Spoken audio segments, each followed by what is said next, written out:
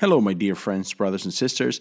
Welcome to day 101 of this podcast with the Bible through the year. My name is Leo Lozano, Associate Pastor at Revive GMC in Pasadena, Texas. Today, we have a long scripture. We will be reading Matthew 24 in its entirety. That is from verse 1 to verse 51. I'm so grateful that you decided to open your Bible today and spend a few minutes reading the scripture. And my prayer is that throughout the day we will meditate on the scripture, and in doing so, we'll create a space for the Spirit of the living God to speak to our hearts. So with that in mind, let us go to the Bible together. As Jesus was leaving the temple grounds, his disciples pointed out to him the various temple buildings. But he responded, "Do you see all these buildings? I tell you the truth. They will be completely demolished. Not one stone will be left on top of another." Later, Jesus sat on the Mount of Olives. His disciples came to him privately and said, "Tell us, when will all this happen?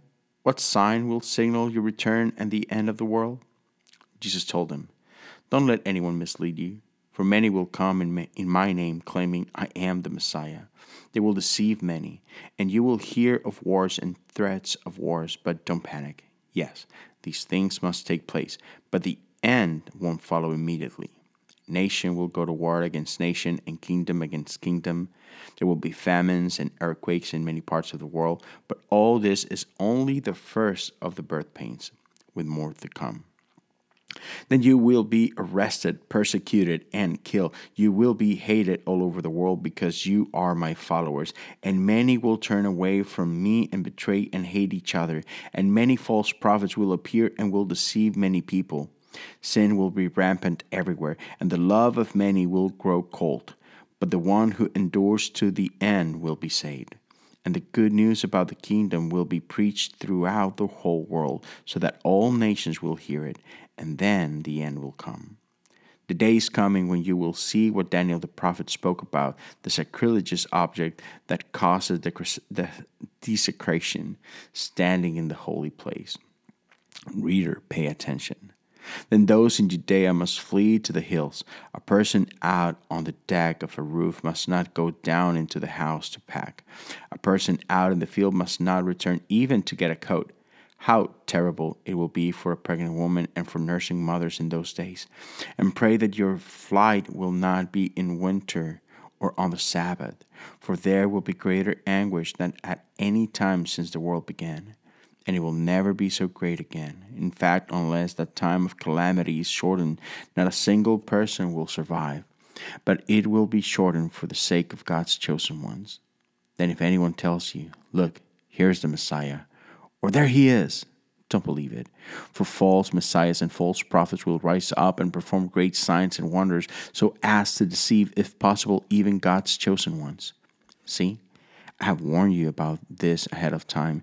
So if someone tells you, "Look, the Messiah is out in the desert," don't bother to go and look. Or, "Look, he's hiding here," don't believe it. For as the lightning flashes in the east and shines to the west, so it will be when the Son of Man comes. Just as the gathering of vultures shows there is a carcass nearby, so these signs indicate that the end is near. Immediately after the anguish of those days, the sun will be darkened. The moon will give no light. The stars will fall from the sky, and the powers in the heavens will be shaken. And then at last, the sign that the Son of Man is coming will appear in the heavens, and there will be deep mourning among all the peoples of the earth. And they will see the Son of Man coming on the clouds of heaven with power and great glory. And he will send out his angels with the mighty blast of a trumpet, and they will gather his chosen ones from all over the world, from the farthest ends of the earth and heaven. Now learn a lesson from the fig tree. When its branches bud and its leaves begin to sprout, you know that the summer is near. In the same way, when you see all these things, you can know his return is very near, right at the door. I tell you the truth, this generation will not pass from the scene until all these things take place. Heaven and earth will disappear, but my words will never disappear. However, no one knows the day or hour when these things will happen, not even the angels in heaven or the Son himself. Only the Father knows. When the Son of Man returns, it will be like it was in Noah's day. In those days before the flood, the people were enjoying banquets and parties and weddings right up to the time Noah entered his boat.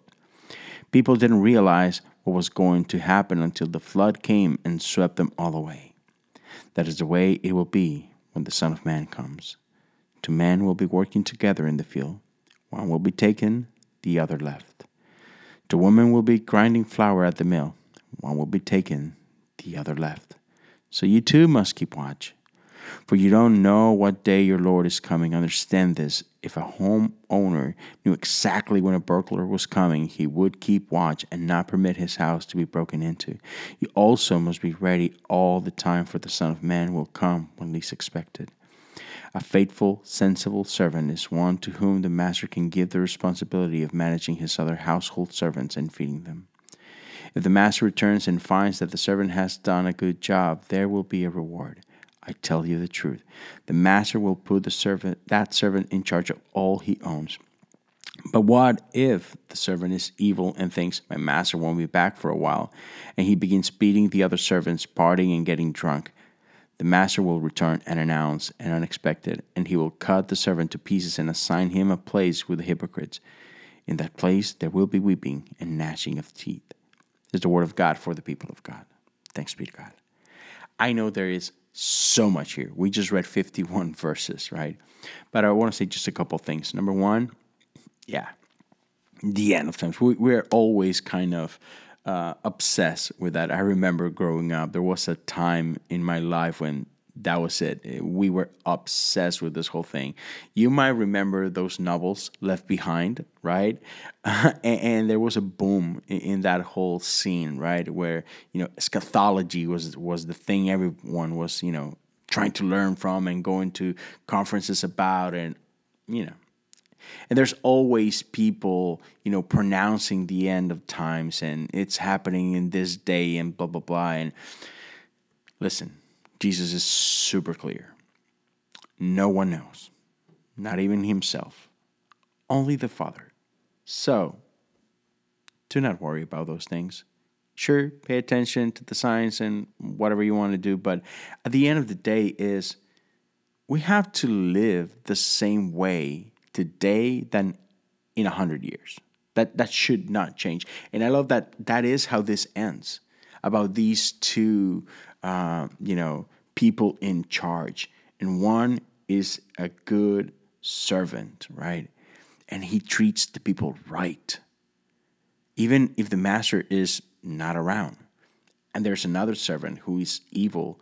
And because the master is not there, he takes advantage of that and he treats himself and treats others badly.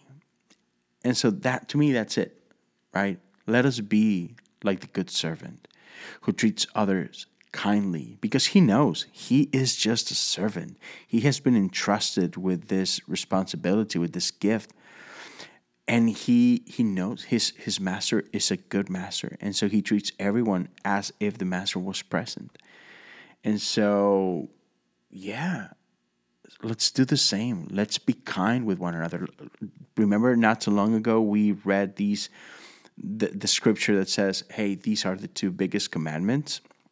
And it was love God with all your heart, all your soul, all your mind, and love others as yourself. That's it. We gotta love God. We gotta love people. Today, tomorrow, and for the next millennia, if that's necessary, until he comes back. That doesn't change. We love God. We love the people. And he'll come when he'll come. And we will all celebrate when that is time. But in the meantime, let's honor him by loving and caring for the ones he loves.